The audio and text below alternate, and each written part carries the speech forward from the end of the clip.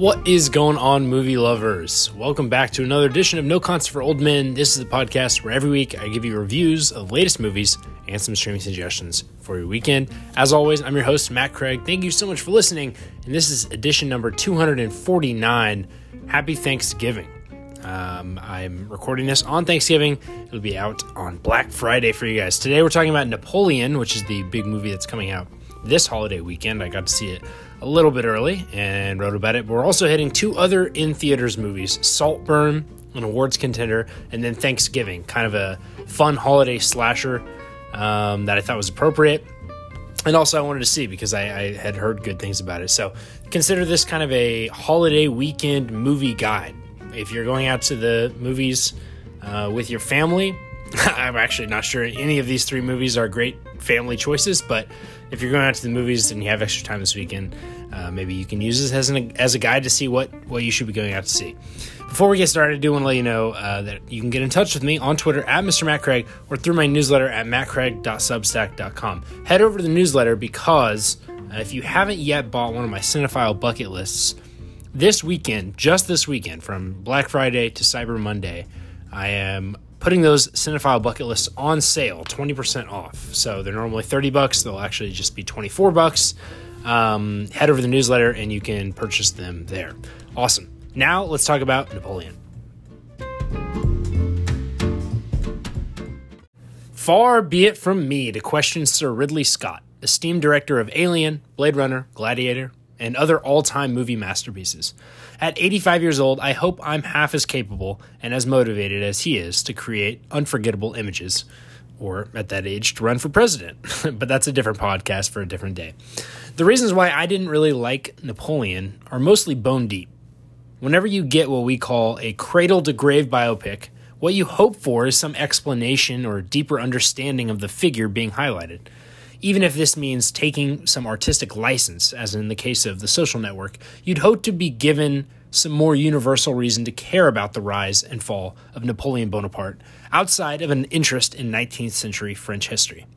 Instead, this movie seems hyper-focused on deconstructing the specific great man myth surrounding one of history's most famous war generals. His strategic acumen on the battlefield is not really questioned here, though through numerous faithful recreations of battles rendered in stunning detail. But his character is more or less held in a perpetual state of whiny, insecure narcissism. To continue our discussion from last week, Napoleon here is hardly different from the pathetic incel protagonists that have dotted several movies this year.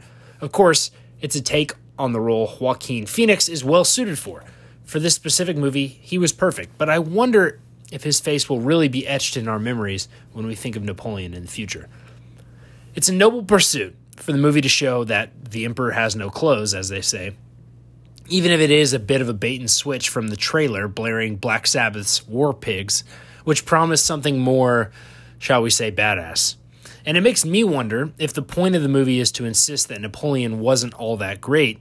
Why are we as viewers supposed to devote 2 hours and 40 minutes of our time to him? Much of that runtime is spent recreating battle sequences, which Scott does about as well or better than any director ever has. The sheer scale of the horses, cannons, muskets, and armies is breathtaking, and each battle is coherent enough to follow through the chaos. Spliced in between the battles is a drastically different kind of movie, a pining, and if I may get Gen Z for a second, a very toxic love affair between Napoleon and Josephine, played by one of our great hammy actors, Vanessa Kirby. She's going for it, as ever, and has the important role of seeing through his confident facade. Neither plotline is bad at all. My problem with them is that they don't necessarily contribute to some larger story or character motivation. It seems in many ways like the movie is presenting the historical record without a whole lot of authorial signature. This is kind of the complaint on Scott's career. Despite being incredibly prolific and making some all-timers, there's little people can point to as a classic Ridley Scott filmmaking. Plus, unlike many of the other masters, Scott's stinkers equal or maybe even outnumber his hits. For every The Martian, there's an Exodus Gods and Kings. He seems to be about as good as his material is, and in this case, I found the material to be a little listless. In 1796, this happened, and in 1812, it was this. If you're a history buff, maybe that's enough for you. For me, I was hoping for a bit more.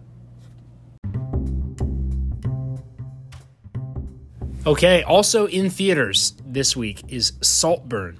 After having seen him star as Elvis in Priscilla and now as a preppy ladies' man in this class satire, I'd like to formally induct Jacob Elordi into what I call the Schwarzenegger phylum. His physical presence, much like past nominees Gal Gadot and Henry Cavill, is like a special effect. He's so tall, 6'5", and handsome, it's literally distracting, both from the movie and from the fact that he and the other members of the phylum are not good actors. Essentially, this whole movie is built around the attractiveness of Elordi, who invites our dirt-poor protagonist, played by the always awesome Barry Keoghan, to his aristocratic mansion in the English countryside during the summer off from boarding school. Our protagonist is in love with him secretly. What starts as a fish-out-of-water comedy of manners, thanks to over-the-top performances from dumb rich people played by Rosamund Pike and Carey Mulligan, and a more sinister Archie Madekwe, who you might recognize from Gran Turismo, although I hope not, because I hope you didn't see that movie. Anyway, what starts as a comedy of manners slowly becomes something closer to a thriller as tragedy strikes. I personally was a big fan of Promising Young Woman, Emerald Fennell's last movie, but that movie caught a lot of critical flack for not being as poignant about the social and political issues it seemed to be about. Saltburn suffers a similar fate, proving in the end not to be an incisive class satire, but rather a twisty, surface-level genre movie, one that is entertaining, but not quite as much of a rollicking ride as its predecessor.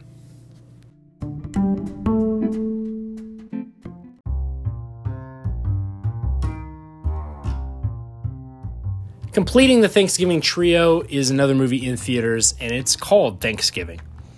I just gotta say this. Campy horror is so back. This holiday-themed slasher movie first appeared as a trailer for a fake movie during Robert Rodriguez and Quentin Tarantino's 2007 cult classic Grindhouse, directed by Eli Roth, who Tarantino fans might know as the Bear Jew from Inglourious Basterds. Some 16 years later, it's a full-length feature whose best quality is that it simply does not give a you-know-what.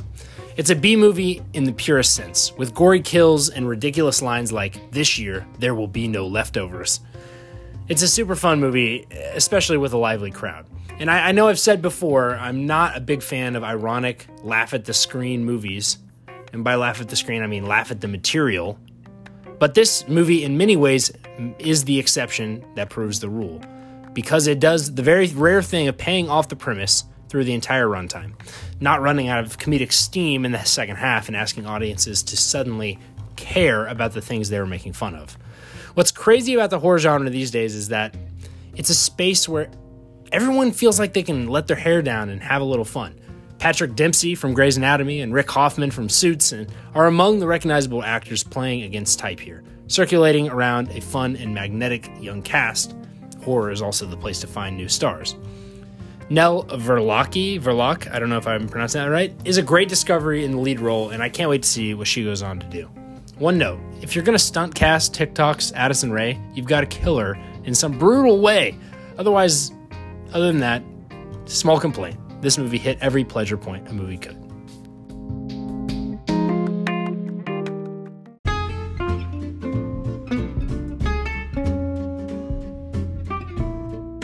All right, guys, that is going to do it for this holiday edition of No Concept for Old Men. I really appreciate you listening. I'm very thankful for all of you that listen to this show every single week or read my newsletter, again, mattcraig.substack.com.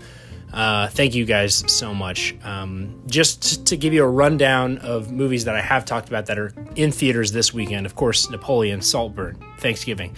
The Holdovers, which is a movie I reviewed a couple of weeks ago, is in wide release this weekend, and I mean, people are loving it, especially the older crowd. That seems like an absolute crowd pleaser, so you may want to check that one out. As for next week's show, I definitely want to talk about The Boy and the Heron, which is the Hayao Miyazaki movie. Presumably his last movie, although I guess that maybe was a lie after all. I'm going to be seeing that movie in theaters, and then, as always, I'm sure some stuff will pop up. Every week, I am able to see something early in LA that you can't see around the country. But that's good. It makes me feel like I'm ahead of the curve and lets you guys know what you can watch whenever it is available, wherever you are listening to this from. Anyways, I hope you had a great Thanksgiving. Hope you head seconds and thirds, and I will talk to you next Friday. And until then, I guess I'll see you at the movies.